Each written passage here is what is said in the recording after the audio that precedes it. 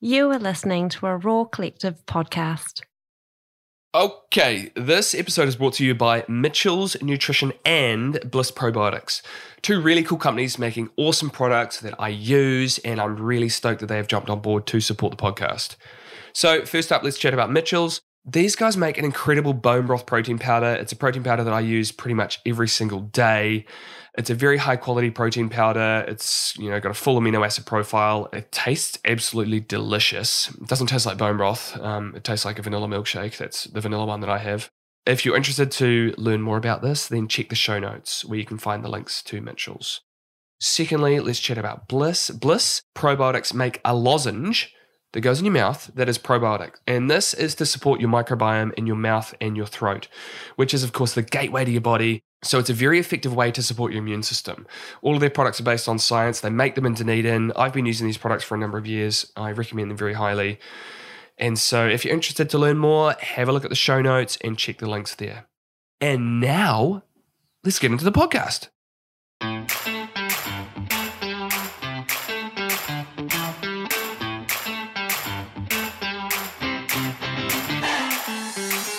G'day, welcome to the podcast. Now, today's podcast was it was a biggie for me. I was very excited to interview Robb Wolf because Robb has been quite influential for me. He, helped to pioneer the paleo movement globally, and he wrote a book called The Paleo Solution years ago, and I read that, and that's what really got me started on my paleo or whole foods approach to health and nutrition. So he's really influenced my life quite significantly. His interests have now grown more into longevity and health span kind of areas, and so we talk a lot about that today. We talk about nutrition for longevity, exercise for longevity, and some other things that can help to improve your health span. We also talk a bit about fasting and why that's maybe not all that it's cracked up to be. And we talk a bit about Element, which is his electrolyte supplements company, which I've actually been using for a bit over a year, and I love the stuff. That is enough from me. Let's start listening to the podcast, which also has me, but it also has Robb, which makes it more exciting. So let's go.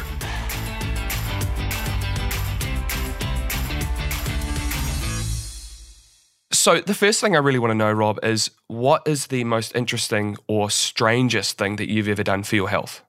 I thought about this, and I don't know if this is necessarily for my health, but I was a member of a Discovery Channel reality show called iCaveman. Oh, okay. It was over 10 years ago, and the premise was they wanted some folks with a mix of like absolutely zero survival skills and then a few people with a varying degrees of survival skills. They give you a kit that is basically consistent with a hunter-gatherer, experience, like animal-made clothing, some basic stone tools, and can you survive?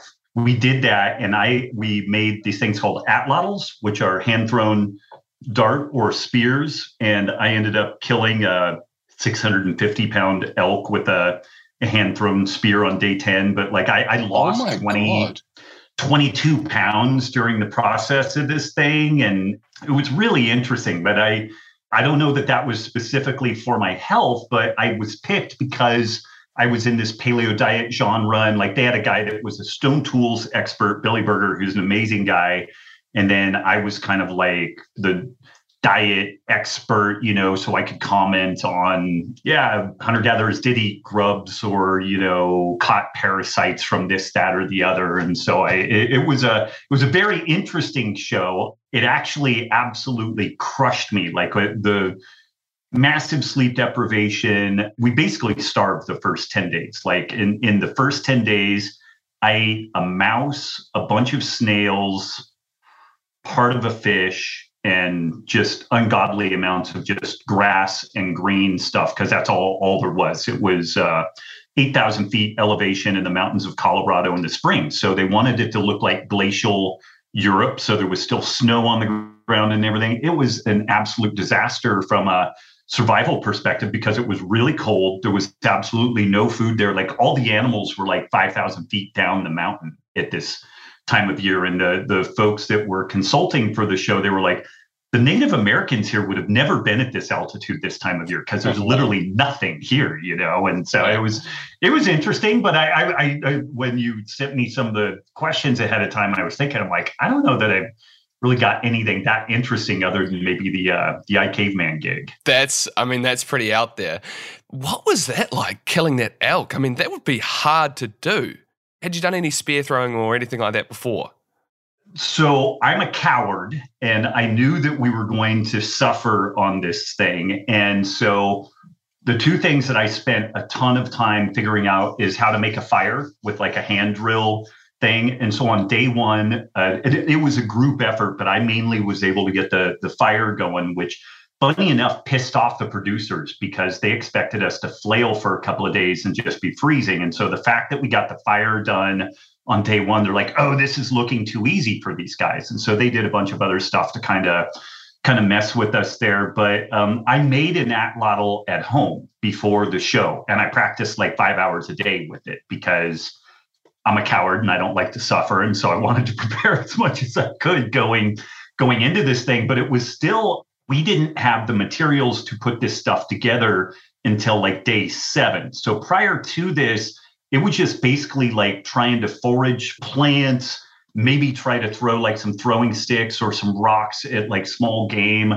A number of the guys on the show went out trying to like get elk or bigger game with like just thrusting spears. And I'm like, this is never going to happen. Like it's just the advice that I had from some Navy SEALs that I knew and some other people that have been in these kind of reality shows are like, the first couple of days when you're still feeling good, everybody goes out with a bunch of piss and vinegar and they just knacker themselves immediately, And so I didn't do that. And I saved my energy for when we had the actual like tools to be able to actually get an elk. And then we had failed so much in the hunting leading up to this. This was like day 10, that most of the camera crew didn't go out, which was actually good. And what I convinced them to do was just give each one of us that was hunting a GoPro on our head.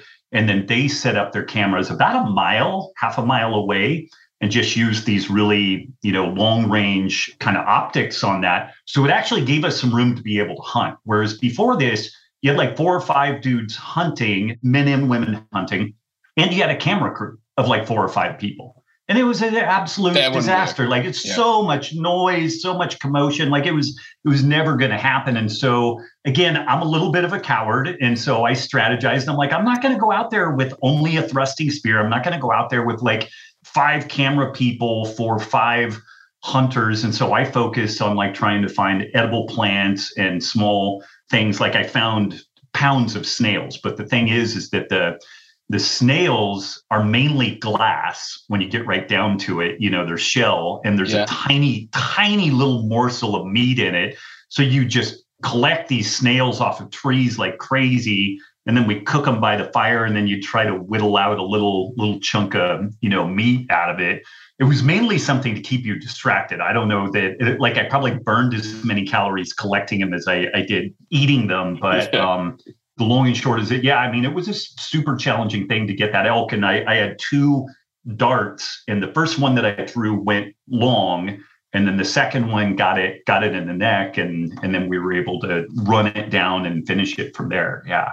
Yeah, because I imagine that's what you'd have to do. It's quite hard to, I imagine it'd be quite hard to get it in the right spot to actually take it down with in one shot. Yeah, absolutely. That's very interesting. That's very unique. It doesn't surprise me about you, Rob, for some reason. It kind of fits the whole serial killer kind of It does. Thing. It does. Yeah. It doesn't surprise me also because you're so knowledgeable in so many different areas of health, and you're so well researched. And so it was actually quite hard to figure out what we were going to talk about today because I wanted to talk about so many different things. But one thing I do want to talk about is longevity. I feel as though a combination of a lot of your work and your research and interest has kind of led you to the interest in longevity. And I feel like that's kind of naturally where you've found yourself, but also where we have as a health community. And I want to get your thoughts on why you think that is. Like, why are we now focused on longevity or living or health span, living for as healthy as we can for as long as we can, whereas say like 5-10 years ago, we would just focus more on health? Yeah, I mean, I'm 50 now. So, people will say, oh, you're middle-aged. And I'm like, it's a long shot that I'm going to make it to 100. Like maybe I do, maybe. But I think once you realize that you most likely have more days behind you than in front of you, that's kind of a wake up call. I did diabetic wound care on my dad, who was a pack-a-day smoker from the age of maybe 12, 13, something like that. He was a pretty heavy drinker. And I remember he developed type 2 diabetes, poorly managed, certainly no diligent dietary changes. Meds helped a little bit, but not that much. But I remember when they started with his big toe because he had an ulcer, diabetic ulcer, wouldn't heal. They took his toe, then part of his foot, then all of his foot, then part of the lower leg, then everything below the knee. And I remember my dad saying, well, Rob, I'm just going to let him take the foot. And I was like, Dad, you're acting like this is some sort of a deal with the universe where you're like, okay, you can take my leg and then I'm good. And it's like, it doesn't work that way. Like they're just going to keep whittling parts off of you. And he was just kind of like, eh. And my dad came from a very different era and he had a much more difficult life than I did. And as challenging as he was as a dad, he set me up for far more success than he was set up with. Like my dad had a very difficult life, but having your child do diabetic wound care on, parts of you that every 4 to 6 months, they're just kind of whittling chunks off. That was kind of a gut check for me. And I was like, there's no fucking way I'm exposing my kids to this. Like I live in Montana. I will paint myself with honey and tie stakes to me and walk out in the woods and let the bear and the mountain lions deal with me in quick order before I let my kids deal with that. So a lot of this is just, I really don't want to be a burden on my kids. I'm a dad. I have 8 and 10-year-old daughters, and I got into the game a little on the late side. And so I want to be as fit and active and on point as I can be to be as helpful and interactive with them as I can be. Hopefully I'd live to see some grandkids, that would be awesome and be a factor in their life. And I don't want to be a burden at all. I'm just not going to do that. So I'm either going to be super healthy and on point, or it's going to be a very quick end out in the woods where I return to the food cycle, and that's it. So that's my personal kind of motivation for this stuff. And I think for most people, there's a sense of our own mortality and trying to get as much juice out of this life as we can. And then I remember talking to my mom, and my mom had a lot of health problems too. And I said to her, do you hope you live to be 100? And my mom said, goodness, no. And I was like, well, why? And she said, well, you would just feel so terrible. And I was like, well, if you didn't smoke and you maybe exercise once in a while, maybe that wouldn't be a thing. And so I think it's not that surprising to people that if somebody is diligent in like not spending every dollar they make of their paycheck and like they invest 10% of it, maybe half of it in a high risk and half of it in low risk activity. And they start doing that when they're 18. By the time they're 50, even if they have a modest income, they're probably sitting on a pretty damn good nest egg, if they're just smart with investing in their financial health. And so it shouldn't be that surprising that investing in our health, our physical health and well-being and whatnot seems like it would turn some really remarkable dividends. And it's always interesting to me, regardless of what kind of like political affiliation somebody is or where somebody's come from, like whatever you want to do, if you're in good health, both physical, mental, kind of emotional, spiritual, all that stuff,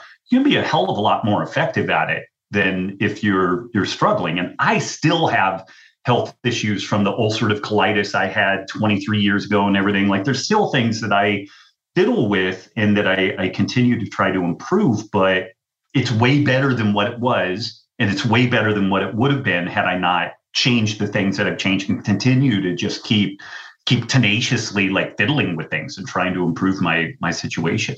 Yeah. I mean, what you said there, I can definitely relate to as well. I feel like it's since I've had kids. So just in the last like 3 years, I've really started thinking about it. Because I've been thinking about it from a point of view of like, I want to be a fit and active grandparent as well, I think a few years ago, I would think about my health like, cool, I want to be healthy, next year. I want to look good and be strong. I'd have these little goals maybe of like, next year or the year after that. And my foresight was so short. And now it's like, no, what I'm doing today, what I'm doing this week, I think that's going to impact how healthy and fit and active I am when I'm a grandparent and when I'm older than that. And so it's been this real mental shift for me. Hello, jumping in again. Just a little moment to talk about one of our sponsors, Mitchell's Nutrition, and specifically their bone broth protein powder. Because if you want to up your protein intake, you want to nourish your gut and support your skin, muscles and joints in one easy and delicious protein powder, I reckon this is probably the one for you. Mitchell's Nutrition was born out of a search for ways to support the body's natural healing abilities and optimize daily performance. Their mission is to elevate the standard of mental and physical well-being of Kiwis so that they can keep doing the things they love for as long as possible. Their bone broth protein powder is dairy-free, gluten-free, legume and grain-free, low in sugar, and boasts a 100% natural occurring full amino acid profile. It's seriously a very high quality protein powder and I absolutely love it. Using a traditional slow cooking technique to extract the goodness from 100% grass-fed New Zealand beef bones before stirring in some natural flavour and monk fruit. That is all it is. There's nothing else, and I love that. Mitchell's Nutrition has a very high commitment to their transparency. What you see is what you get. Now, being the first of its kind here in New Zealand, being a bone broth protein powder, you might be wondering what the taste is like. And I've got to say, it's the best tasting protein powder I've ever tasted. I have the vanilla one every day and it tastes like a vanilla milkshake without a word of a lie. So if you're interested to learn more, check the show notes. Now back to the podcast.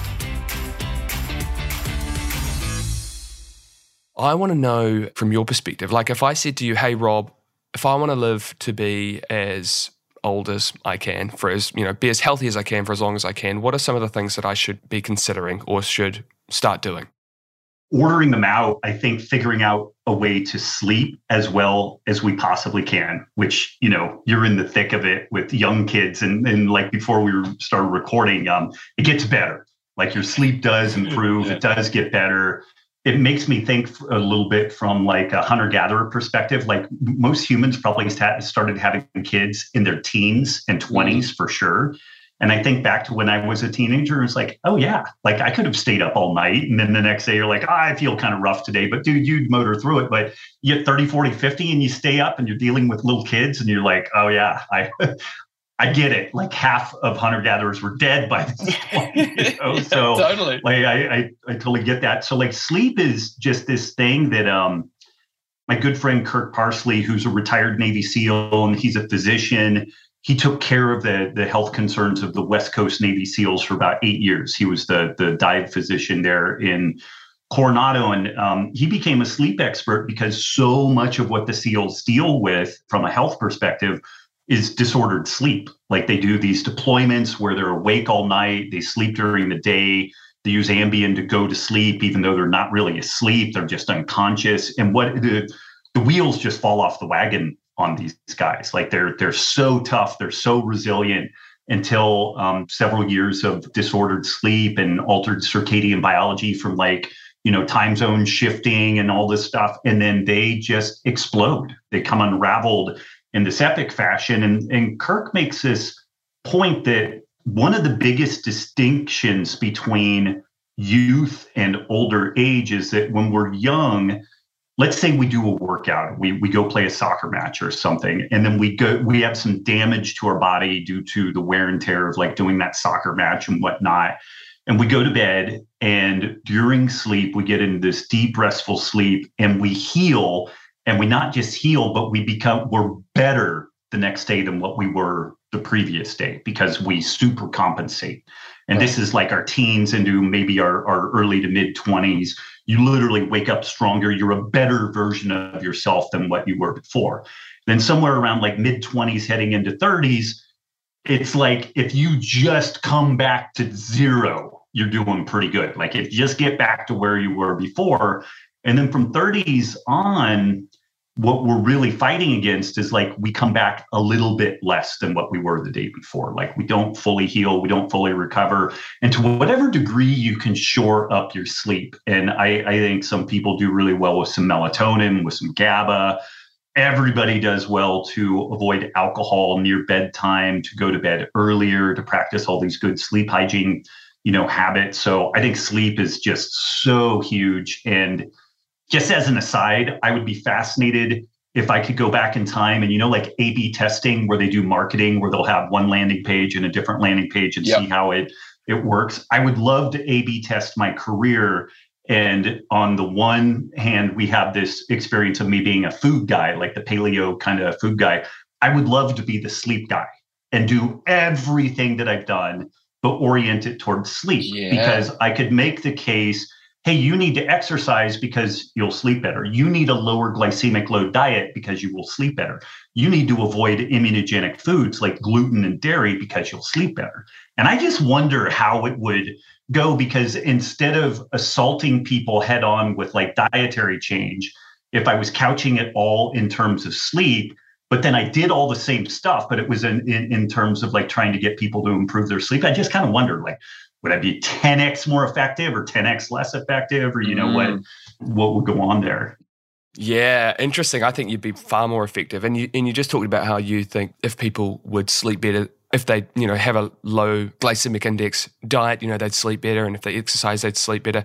But it's also the other way around. If you sleep better, then you're more likely to eat better, and if you sleep better, you're more likely to exercise. And it does underpin all of our health.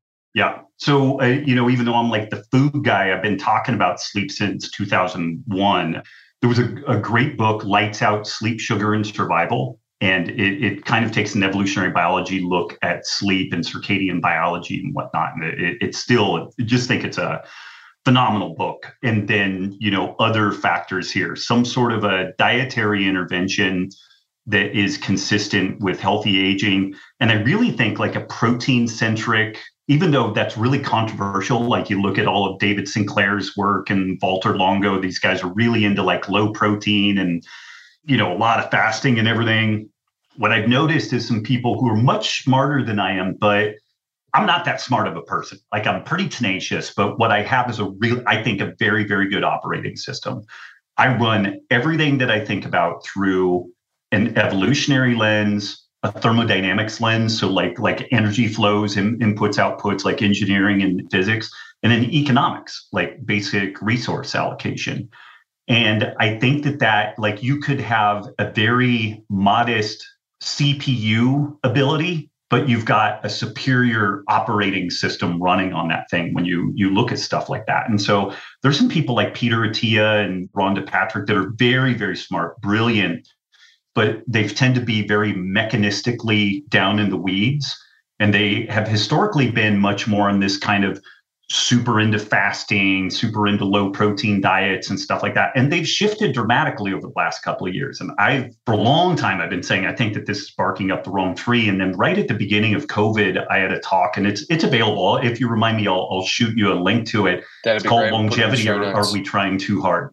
I dig into mTOR and insulin-like growth factor and all this stuff. And I make the case that these studies looking at protein restriction and calorie restriction and whatnot, what they're doing, interestingly, is they're comparing sick animals that eat a standard lab chow diet with animals that are restricted from overeating a poor diet.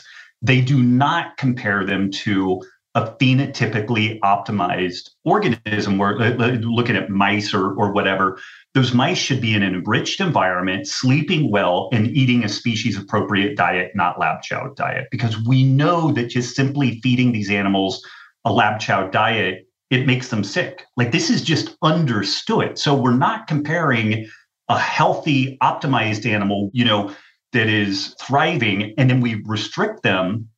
We're not comparing that. We're looking at overfeeding them and making them sick, or feeding them the same crappy food, but less of it so they don't get sick. And I think that if the little bit of compare and contrast that we've had with feeding an organism a species appropriate diet, not overfeeding, but certainly not underfeeding also, I think that we would have really different results on that. And I think slowly, I don't make a lot of emphatic statements, but I really think I'm going to end up being proven right on this. I think that the David Sinclairs and the Valter Longos and whatnot, they're going to find that they asked the question in the wrong way. They didn't think about the evolutionary biology implications of this stuff and start from a perspective of we should be comparing healthy, optimized animals with this dietary restriction kind of thing. So I think like 2 or 3 meals a day, about a gram of protein per pound of body weight, gram of protein per pound of lean body mass.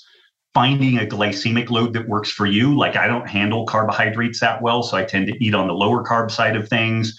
Something that's critical for folks to understand, and I talk about this in my second book, Wired to Eat, is that people who do well on a higher carb diet, they have a blood glucose response that looks like me eating a low carb diet. And that's something that hardly anybody talks about. My wife and I did an experiment where I would eat 50 grams of a particular carbohydrate like white rice or corn tortillas or something. She would eat it. Nikki's 30 pounds lighter than I am, but her blood sugar would top off at about 115 or 120. Mine would go to 190. It was nearly diabetic. It's bad for like advanced glycation in products. It's terrible for appetite control because I get a big delta, a big drop in my blood sugar. And then that makes me hungry and I want to go back and eat more. And so finding a way that we don't get these blood sugar excursions is the way that you don't overeat. It's a really primary driver on that stuff. And it can be really different from person to person. Yeah, it really can. I mean, I've worn a continuous blood glucose monitor before and have found that as well. Things that I didn't really think about that would spike my blood glucose really spiked it. And so outside of wearing a continuous blood glucose monitor, how can people tell if some foods are really spiking their blood glucose? Can they? Could you do genetic testing and would that show some sort of indication as to how you may tolerate certain foods? Yeah, it's interesting. So like I've run my stuff through 23andMe, and 23andMe is very kind of missionary style, orthodox. Like the dietary recommendations it makes is high carb, low fat, all that stuff. Yeah. I forget the name of the other outfit. They're based in the UK. Gosh, I can't believe I forgot the name of it. But I ran my information through them, and they came back recommending a low carb diet, like not more than about 10, maybe 15% of calories from carbohydrate, mainly low glycemic load carbohydrate. I don't know if they just knew who I was and they tweaked information on the back end, or, I don't know. I've been generally super underwhelmed with genetic testing for a lot of stuff, as how it informs things, because we have our genetics and then we have our gut microbiome and just our microbiome in general. And my God, the gut microbiome alone, like I have the celiac gene. I definitely react negatively to gluten.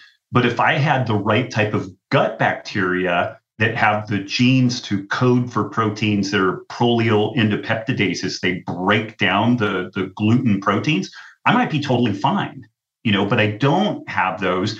So then it becomes this thing of like, well, we need the gut microbiome, then we need the genetics, and it becomes so monumentally complex. Whereas if we just take a step back and just look at clinical stuff. And so like, I think a CGM is great. I think doing a finger prick test, in my second book, I have this thing, the 7-day carb test, where I recommend testing some different carbohydrates. And it was before CGMs were as ubiquitous as they are now.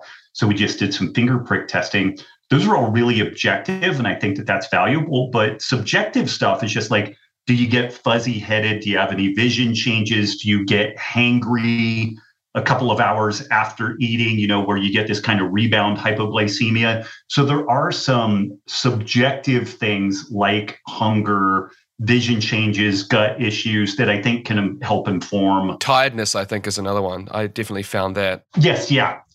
So I think those things could be helpful. And again, I think there's a little bit of interesting research that suggests something like a modified Atkins or just a peri-ketogenic diet might have some interesting longevity characteristics to it. Like there have been animal studies, but mice put on a ketogenic diet showed a 15% improvement in health span and total lifespan. And what was interesting is the health span and lifespan just basically ended up tracking perfectly together. Like when their health span failed in these animals, like they died pretty immediately afterwards. And what was really interesting is that they were very physically fit into more advanced stage, like their grip strength, their time to failure while swimming. How do they do their grip strength? I'm imagining these little mice. They literally just hang them on a wire and see when they fall off. Wow. Yeah. It's kind of crazy. Yeah. So, and again, like, I think that's interesting. I don't know that it makes the case to 100% like go like a ketogenic diet or modified Atkins. But if you like eating that way, I think that there's, you could kind of say, okay, well, maybe I get a little bit of a boost from that. But there's kind of a reality that when we look around at centenarians, what they seem to be is fairly active, although not crazy active. They have great social connections. They usually drink a little bit of booze, but not a mountain of booze. Occasionally they're smokers, even intermittent smokers, which I think is interesting from the whole hormetic stress kind of perspective. And then diet wise, like they usually eat kind of a broad, varied diet, but they just tend to not overeat. Like there is a reality that folks that carry significantly above their slender body mass index usually don't live appreciably long, relative to other populations. So I think, we have sleep, we have like the dietary side, which is eat adequate protein. I wouldn't be afraid of the protein boogeymen that are thrown out there. I would eat in a way that would support good physical activity. And I guess this is the other piece of this longevity puzzle. Get that zone 2 cardio and do about as much of it as you could possibly get. Like there seems to be... Can you explain what zone 2 cardio is? Like if people are familiar with the Maffetone pace, like Phil Maffetone, he's a PhD in exercise physiology. It's usually a 180 minus your age, and then you might adjust it a little bit from there. But it's a pace of physical activity that tends to keep us, if you're metabolically healthy, and this can help bring about metabolic health, the activity is like 100% fat fueled. And so whether you're a high carb dieter or lower carb dieter, when you exercise, you would still like to get as much of your energy derived from fat relative to carbohydrate. And there's a whole bunch of reasons for that. But it's a pace that you could carry on a conversation, but it might be a little bit labored. It's not CrossFit. It's not leaned over, hands on your knees. And it's not to say you don't do any of that, but there seems to be this really remarkable benefit from a physiological perspective, like that zone 2 cardio produces increased mitochondrial density. So these powerhouses of energy production, which is one of the things that we lose with aging. Our mitochondria become damaged, and we also tend to get fewer number of mitochondria. And this is, again, one of the interesting things about a lower carb ketogenic diet. It tends to increase mitochondrial density, and it also creates a selection pressure on the mitochondria. Defective mitochondria tend to die and get replaced by more effective mitochondria under the pressure of ketosis. And this fat-driven aerobic exercise tends to do the same thing. And so how many times a week would you be, and for how long would you be wanting to do some zone 2 training? Anywhere from like 30 minutes to an hour. It seems to be a good duration. And I would just play within that. And then, if you could do it 5 to 7 days a week, that would be great. It's hard to pull off the way that I do that. I do Brazilian Jiu-Jitsu 2 to 3 days a week. And so those are 2 of my zone 2 and probably a little bit higher intensity depending on the day, but I get a couple of days with that. And then on other days, I try to do a little bit of cardio in the morning. That's the only time I get to watch any TV. I put on a show and I do like an assault bike and just, I wear a heart rate monitor. I use this platform called Morpheus, which tracks HRV, and it'll check my HRV in the morning, and it gives me a sense of what my recovery is. And then it gives me a recommended heart rate range to train at for that day. And it's interesting. Like I had a hard jiu-jitsu day yesterday, and my recovery today, it said I was only like 58% recovered.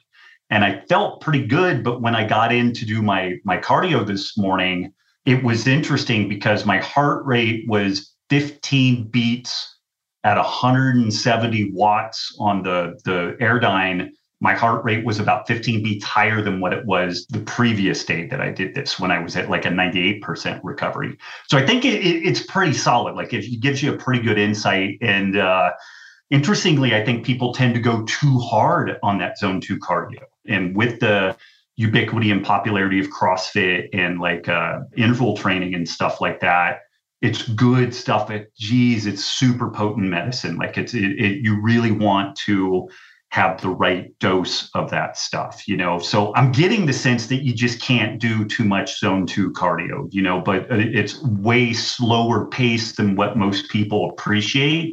at least in the beginning. And what's interesting about it, though, is that over time, I used to start to dip into anaerobic activity at 170 watts on the Airdyne.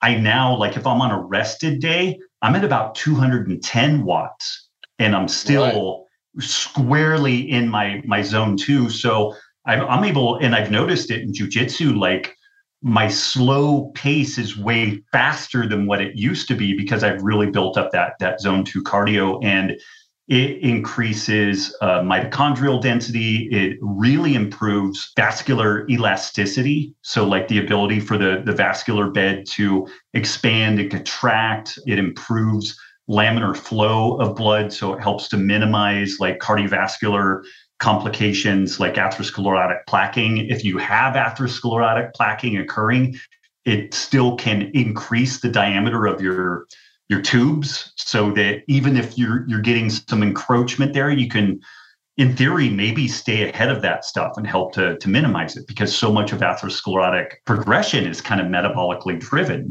from bad glucose homeostasis and all these other things. So some good dose of zone 2 cardio, and then strength training at least twice a week, like a full body strength training thing. And this could be like selectorized weight machines where you go in and you've got a machine that you do 15 reps on bench press, and you go nice and slow and easy and kind of burn out the slow twitch muscle fibers. You increase the weight a little bit, do about 8 reps, and now you're kind of warmed up. And then you go pretty heavy, and maybe you get 4 or 5 reps on it, and you kind of come down to a light failure. And then you move on to a different movement, and then a different movement and different movement. So a little warm up, and then do it. This is a process Art Devaney popularized. He's a evolutionary biology thinker, PhD in economics, is where I learned that technique from him. But 15 or 20 minutes, full body workout 2 times a week, amazing return on investment. Because as we begin to age, one of the guaranteed things that we experience, and this is also one of the things that I really push back on the fasting and the protein restriction. The thought there with the protein restriction is the fasting is it might reduce incidence of cancer, it might reduce incidence of some of these other things.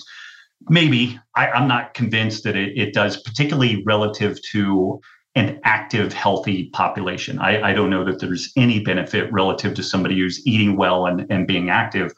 But the other thing is that all of that is a maybe. It might decrease your cancer risk. It might do this. It might do that. It is absolutely, if you're doing protein avoidance and too much fasting, it is guaranteed to worsen sarcopenia, muscle loss, and that age-related decline. That is a guarantee. Mm. And what's funny kind of about that is Walter Longo suggests that you should eat a lot of protein as a kid so you grow up big and strong. Don't eat hardly any protein during your middle years. And then, oh shit, as you're getting old, you better eat protein again, because all of the studies that we've looked at is that the people who age the best tend to eat the most protein because they tend to stave off this, sarcopenia, this loss of muscle mass. And I think they're just kind of lost in the mechanistic weeds. So 4 days a week of some strength training, I think would be preferable, but, like 2 days a week of really getting after it, full body, training, I think is incredibly beneficial. And then some sort of a dedicated mobility program, whether it's yoga or Kinstretch or something like that. Loss of external rotation of the hip is a guarantee of a hip replacement at some point. Right. Like it's just like it's an if A then B type thing. And folks have gotten really good at replacing joints when we wear them out. But like, man, wouldn't it be nice to not need to start replacing joints as we age? And that injury potential of like a back injury, a hip injury or something, those are the things that take people out of their physical activity in such a way that then they're less likely to get back into the fight. And gosh, I forget what I was reading, or maybe I was listening to a podcast, but it made the point that 10 days of bed rest will decondition somebody equivalent to 30 years of aging. Wow. You are literally 30 years older after 10 days of bed rest than what you are today. Wow, that's insane. Can you get that back? You can get that back, but the interesting thing is you never get all of it back. That 10 days of bed rest cuts, some, like if you were really physically fit and then like you damage your back because you've been sloppy at doing your mobility work, and then you hurt your back and you're like laid up, or maybe you need surgery or something like that. Do what you need to do, but just understand that you lost something out of all that. And for some people, they just don't come back from that. Like once you get to the age of 60, 10 days of bed rest, maybe the 10 days that you spend in bed and you don't come back from it, because 30 years of aging, you're, you know. Yeah. And that's the thing, like, and it's, a lot harder to build muscle and build strength when you're that age as well. Yeah. So this is where that little incremental investment, like find a dietary approach that works, really take care of your sleep, get some zone 2 cardio. And, you know, I have folks that are like, I don't like lifting weights, you know, I do gardening. That's all great. But the thing is we are declining at some pace, particularly after the age of 30. And if you don't challenge your body in a way that is novel and forces it to super compensate, your gardening is the same level of activity that you always get. Your yoga is effectively the same level of activity that you always get. And those things will stave off age-related physical decline, but it's not remotely the same as just a 20-minute, twice-a-week investment of a full-body strength training program. Like it's just completely different planets. A 90-year-old who does a modest strength training program can be as physically fit as a 50-year-old who is relatively sedentary.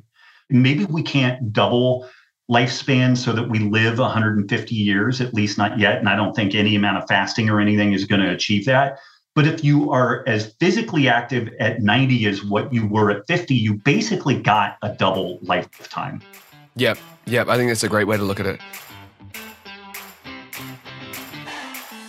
Alrighty, as I mentioned at the start of this podcast, Bliss Probiotics is one of our sponsors for this episode, so I thought I'd just let you know a little bit more about what they do, who they are, and why I think they're so good. So Bliss Probiotics, they help to support your immune system. They're unlike most probiotics that target the gut. Bliss Probiotics specifically target the mouth and the throat, which is, you know, that's essentially, it's the gateway to your body. So they stop the bad bacteria up in the mouth and throat before it gets a chance to get inside you and start making you sick. Because there are so many things that make you sick these days, and there's so many illnesses, there's so many viruses, it's been a long winter. And so I'm always interested to find different ways in which I can help keep myself and my family well. And Bliss Probiotics is one of the things that we do. We take lozenges every day as a preventative measure to support our immunity, keep ourselves healthy. Because at the end of the day, who wants to be sick? I know I don't want to be sick, and I don't want a sick family. I don't want sick kids. We just take one lozenge a day. They taste delicious. My son loves them. He's always asking for his lozenge in the morning. So take Bliss Probiotics to increase your good bacteria in your mouth and your throat, maintain good health, and protect your family against chills and colds. I also love that they're backed by science and made locally in Dunedin. So if you're interested to learn more, check out the show notes for a direct link to their website, and you can have a look for yourself and learn more and see how you can get yourself some if you're interested. And now, back to the chat.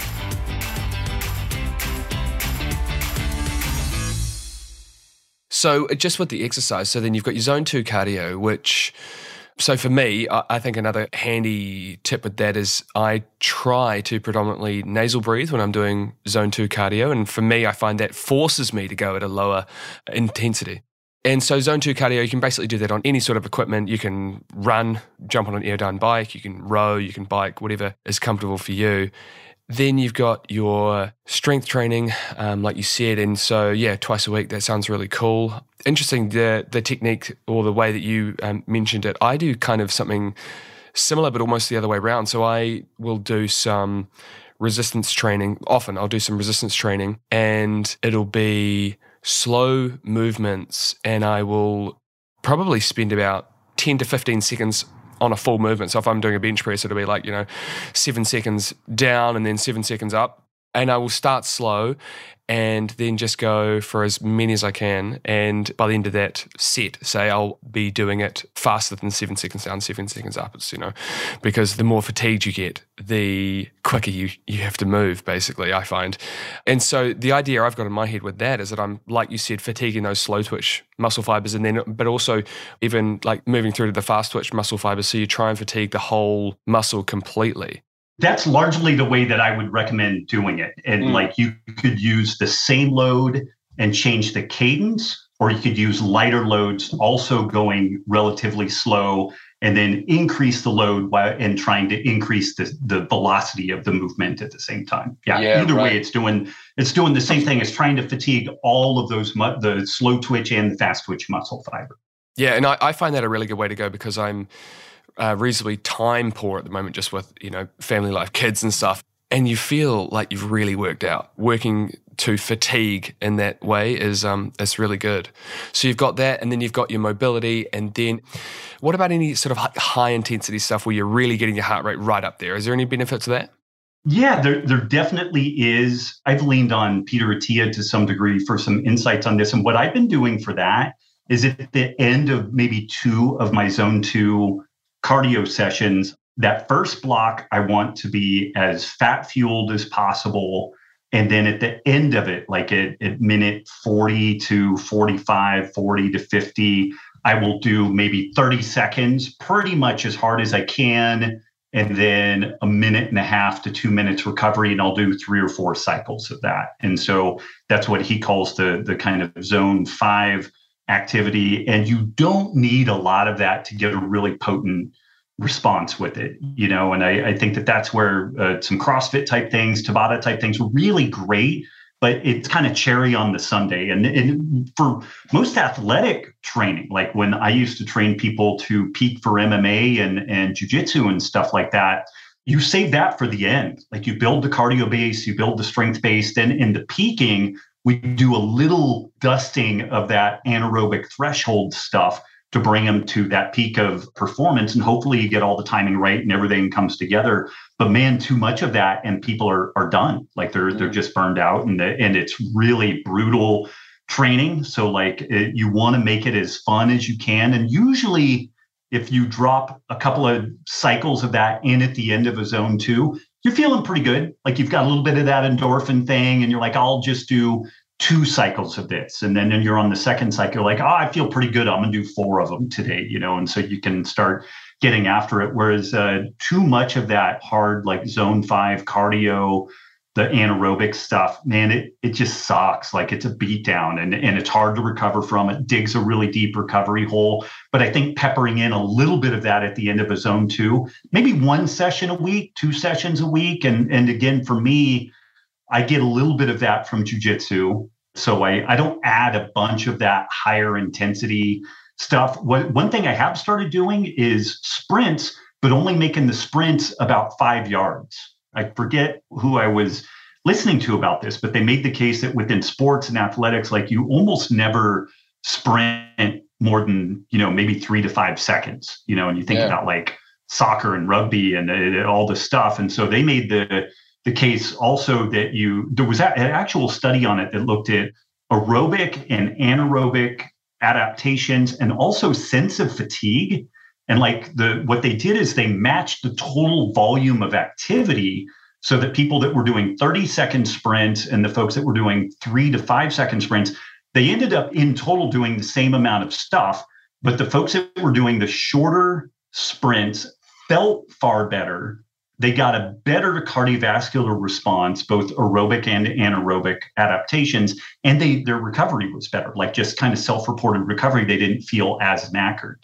That would be another good option, like just getting out and, warming up and doing, and I think like doing some change of direction, like sprint forward 3 to 5 steps and then split right, split left, doing a little bit of mobility type stuff like that. I think that this is one of the things that as we age, we tend not to do frisbee and soccer and rugby and these things that force us to change directions. And then the one time that we're called upon to do it, we blow a hamstring or, whatever. And I think keeping a little bit of that in the mix is really powerful. Mm.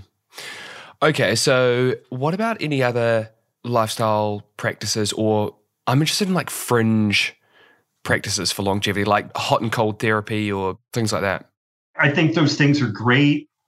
So like adequate sun exposure.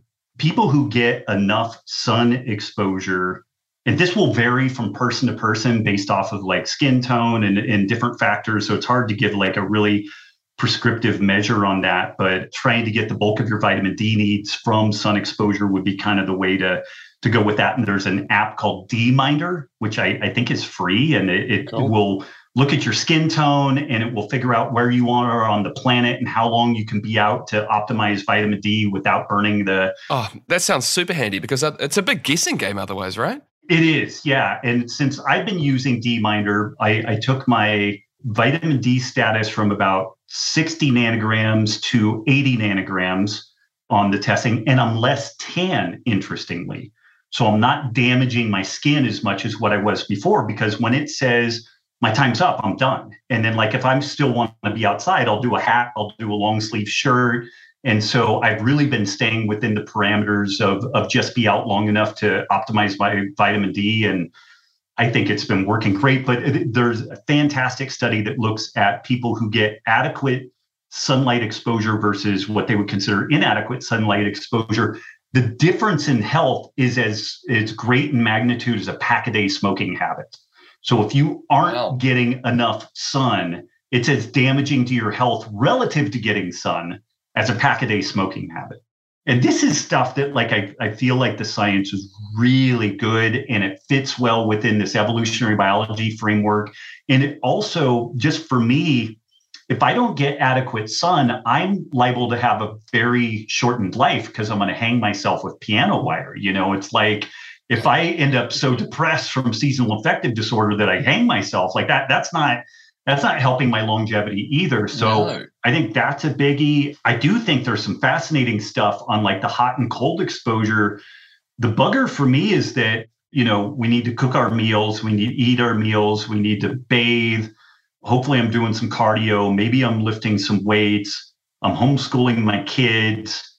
I'm kind of like, okay, when am I going to do like the hot cold deal? It's a full-time job just trying to be healthy. It is. Yeah. Yeah. And so that's where for me, I just haven't incorporated that stuff really all that much. I was on a pretty good track of doing a sauna because both of our girls do Brazilian Jiu-Jitsu also.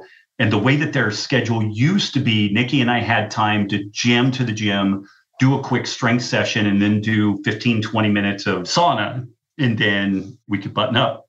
But their jiu-jitsu classes have changed. And so now we can strength train, can't sauna. And I feel like the zone 2 cardio is more important than the sauna. Yeah, I think many of the benefits of sauna you get from cardio. And I think a lot of people like to talk about sauna as it's so beneficial because they don't really want to do the cardio.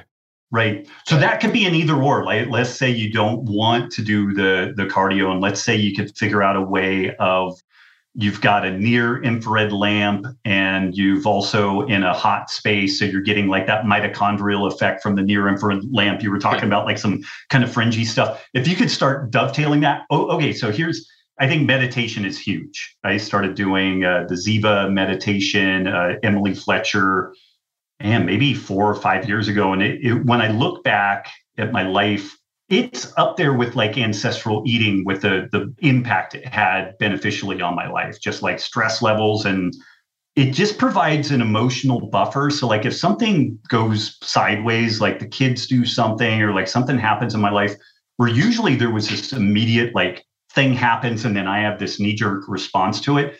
It provides this buffer where I've got a little window of time to look at that and actually choose how I respond. And maybe I cycle it up or maybe I, de-escalate or whatever. Whereas before I just had this kind of knee-jerk response that usually, cycle things up and I would get like emotionally, spun up and everything. So that's been huge. So if you could sauna, have a near infrared light on the front, a UV light on the back, and then you could meditate for 15 minutes, you'd be kicking some ass on that. Like if you could rig that up, that would be pretty good. Yeah, I mean, I sauna and I meditate as well, and I do try and meditate in the sauna, but it's very difficult because the sauna is so hot that it's quite uncomfortable, and I feel like I need to be really relaxed to meditate. So for me, I find it a bit difficult. Interested in that Ziva meditation though. Is it a certain style of meditation?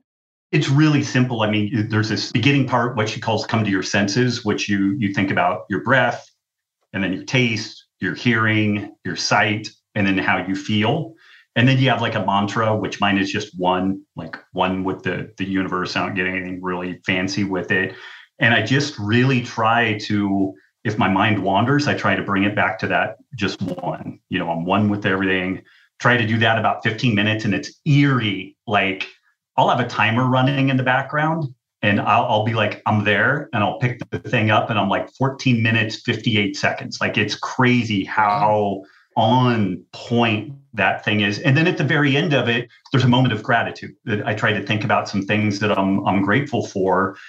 My goodness, when I don't do that, my life sucks so badly that it's literally like I get a leather glove to slap myself with. It's like, what are you doing? Like I could be so damn busy, but that 15 minutes of doing that, I'll tell you, like if I have a choice between meditating, cardio, some strength training, I might some days go just to meditation because it is so beneficial for me. I'm such less of a dick when I meditate versus if I don't.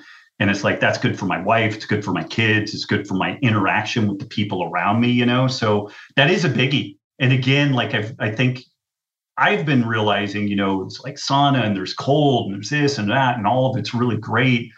Like you said, it's a full-time job, like being healthy now, and like I have a pretty good schedule in that I work from home and I can shuffle things around. Like I have a good amount of work I need to do, but I'm very flexible in where and when I can do it.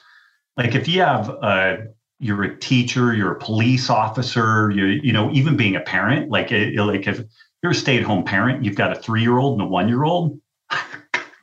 Good fucking luck. It's like, when are you going to have those chunks of time, that 15 minutes of somebody not setting themselves on fire, not pooping their pants, not needing immediate attention? Like it doesn't happen, So I am mindful that you may need to be really selective depending on what you've got going on to be able to plug those things in. But then that said, with the kids, if you can put one of them in a papoose, a carrier, and another one in a stroller, and you maybe need some extra weight to turn that into zone 2 cardio, you go do that. And then you're double, when you can get multiple benefits, that pleiotropy out of what you're doing. I get some sunlight on my skin, I get some sunlight on the kids, so that when it's time for them to go to bed, they actually go to bed and they don't have disordered circadian biology because they've been indoors all day and they don't really want to go to bed when it's time to go, to go down and all that. Like it takes a little bit of ingenuity, but I have pictures of Zoe, my oldest daughter, out in the gym with me doing workouts with me when she was 2, and it's not as streamlined an affair, but I took some dog chew toys, the little plastic ring dog chew toys, and I made gymnastics rings for her so that she could do like body rows and like do her, the foot assisted chin ups, and she'd use the ab wheel and different things, and she would lose interest pretty quickly, but it allowed me to get in and get some movement with her. And then she did a little bit of movement. And also she started, as a family, we work out. Like that's something we do. Yeah, that's really cool. I go for lots of walks with my kids, sometimes carrying both kids, one in the front pack, one in a backpack. It's such a great way to do things. And just kind of the mentality that I have is life's a gym and you'll find a workout anywhere.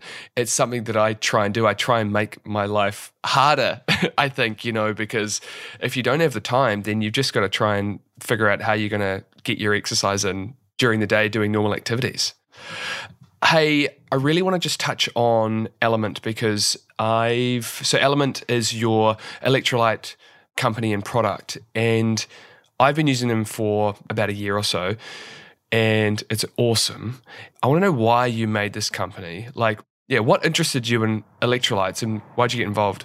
5 years ago, I was not twisting a mustache thinking, okay, I'm going to create a salt company and what was happening is I've eaten a low carb diet for the last 23 years and I generally motor along pretty well. But some of the physical activity I do, the Brazilian Jiu-Jitsu, typically is pretty glycolytically dependent. Like it tends to do better with a little more carbohydrate. And because of gut issues and some autoimmune issues, like I just don't do that well with carbohydrates, And so I was kind of stuck and I met these guys who run a program called Keto Gains. And I started kind of stalking them and asking them questions, and I had them look at what I was up to. And they were like, your protein, carbs, fat are fine, but you're not getting in enough sodium and electrolytes in general and sodium in particular. And I was like, oh, I salt my food. I'm sure I'm good. And it took me about a year of hanging out with them. And they were like, no, man, like weigh and measure your food, weigh and measure all the electrolytes you take in. And we'd like to see you at least 5 grams of sodium per day. And I was at like less than 2. And they said, well, try this. Are you working out today? Yes, I am. Okay, take about 6 ounces of pickle juice and just shoot that down before the workout. I was like, okay. And I went and did it. And it was a strength training workout. And I actually got like a really vascular pump that day. And I just felt on. And I was thinking about it. I'm like, oh, damn, like all of life, everything we do is driven by sodium potassium pumps. Like everything, every thought, every muscle contraction, every nerve impulse is ultimately driven by these sodium potassium pumps. And if you're off a little bit in your electrolyte status, particularly the sodium, you're going to feel like garbage and like your performance is going to be really suboptimal. And so these guys had been aware of this need for increased electrolytes, specifically in lower carb athletes, but they kind of see it more broadly. And I started digging around, and like I found the ACSM, American Council of Sports Medicine, position on electrolytes. And for folks that exercise high temperature, high humidity, or just high motor, and like combination of this stuff, this is assuming folks that are eating a high carb diet, they recommend 7 to 10 grams of sodium per day.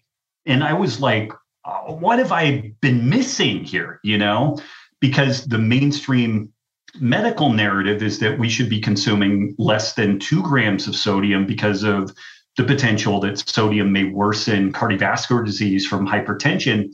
And sodium definitely plays a role in that story. But the interesting thing is, if one is insulin resistant, we tend to retain sodium, which causes us to retain water. This elevates our blood pressure. And without a doubt, hypertension, high blood pressure is a major risk factor for cardiovascular disease. Like there is no doubt about that.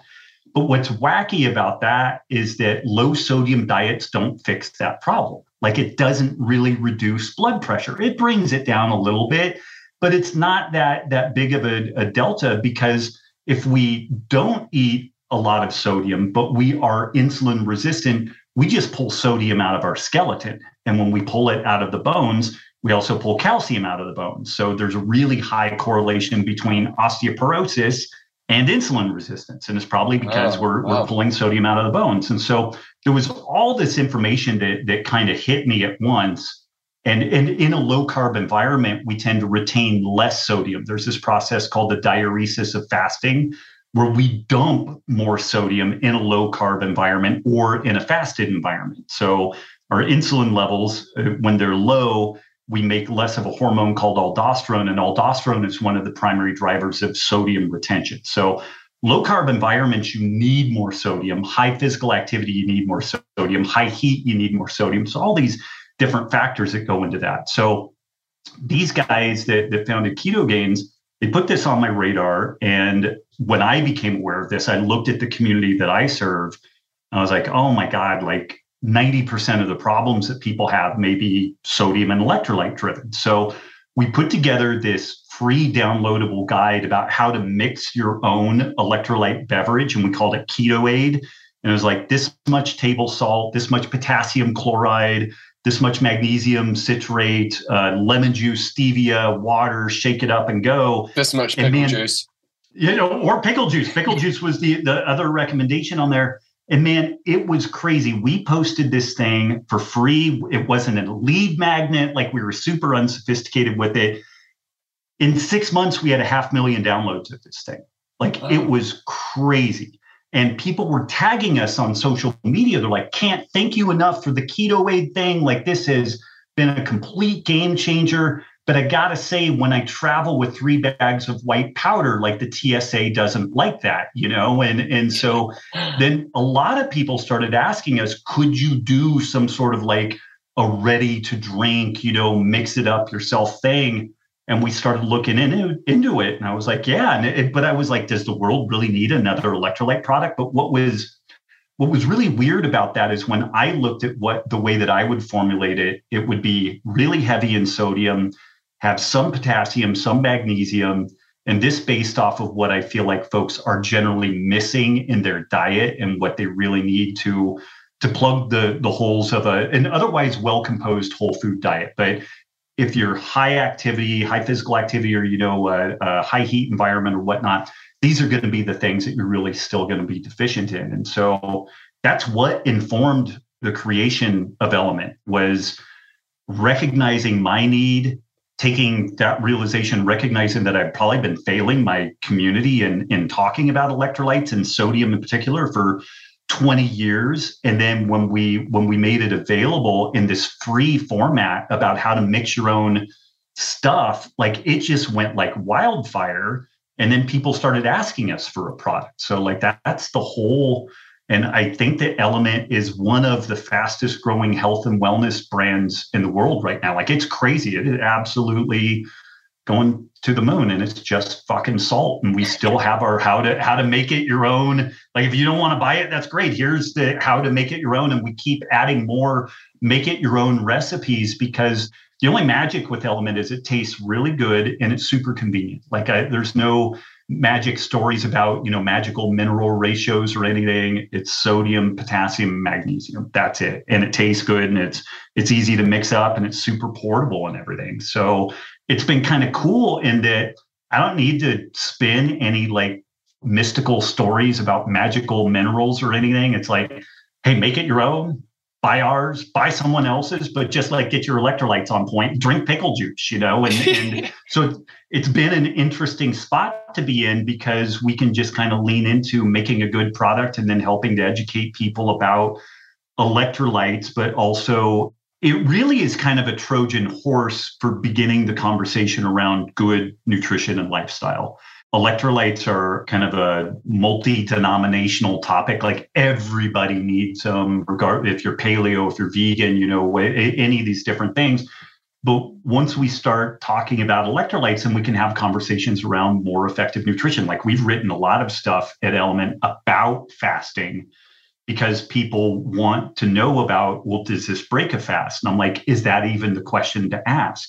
Does breaking a fast even matter? Why are you even fasting? What is the perception of benefit there? Well, I'm suppressing mTOR. Do you want to suppress mTOR? So it's been this opportunity to actually have these really bigger, more meaningful conversations around health and wellness. And we've been sneaking in about regenerative ag and like my sacred cow work and stuff like that. So if this thing only is hugely successful selling salt, I'll look at it as a failure. Like I really see this as kind of the skinny end of the wedge to open the door to have bigger conversations around whole food, nutrient dense diets, sleep, circadian biology, sustainable agriculture. Like that's really the goal, is using electrolytes as kind of a safe topic to start having a conversation around. It's like, oh, you feel better with that? Great. Now let's talk about some of this other stuff. Yeah, that's cool. I really like that. Is there any way you can over-consume electrolytes? Absolutely. And generally, for most people, the problem is going to be disaster pants. Like you're going to be doing a 100-yard sprint to the loo, and that's going to be like the problem. About 1% of the population is what we would call a sodium-sensitive hyper-responder, where they get a really marked blood pressure increase with a high sodium meal.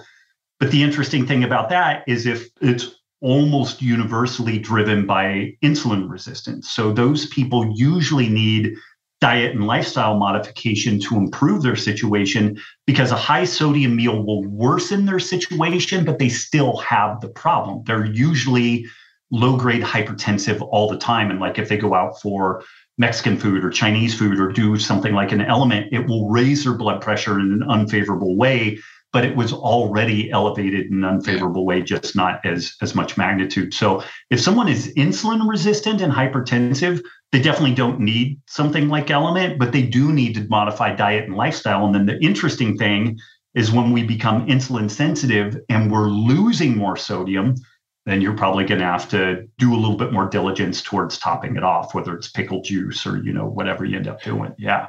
Salt. That's brilliant, man.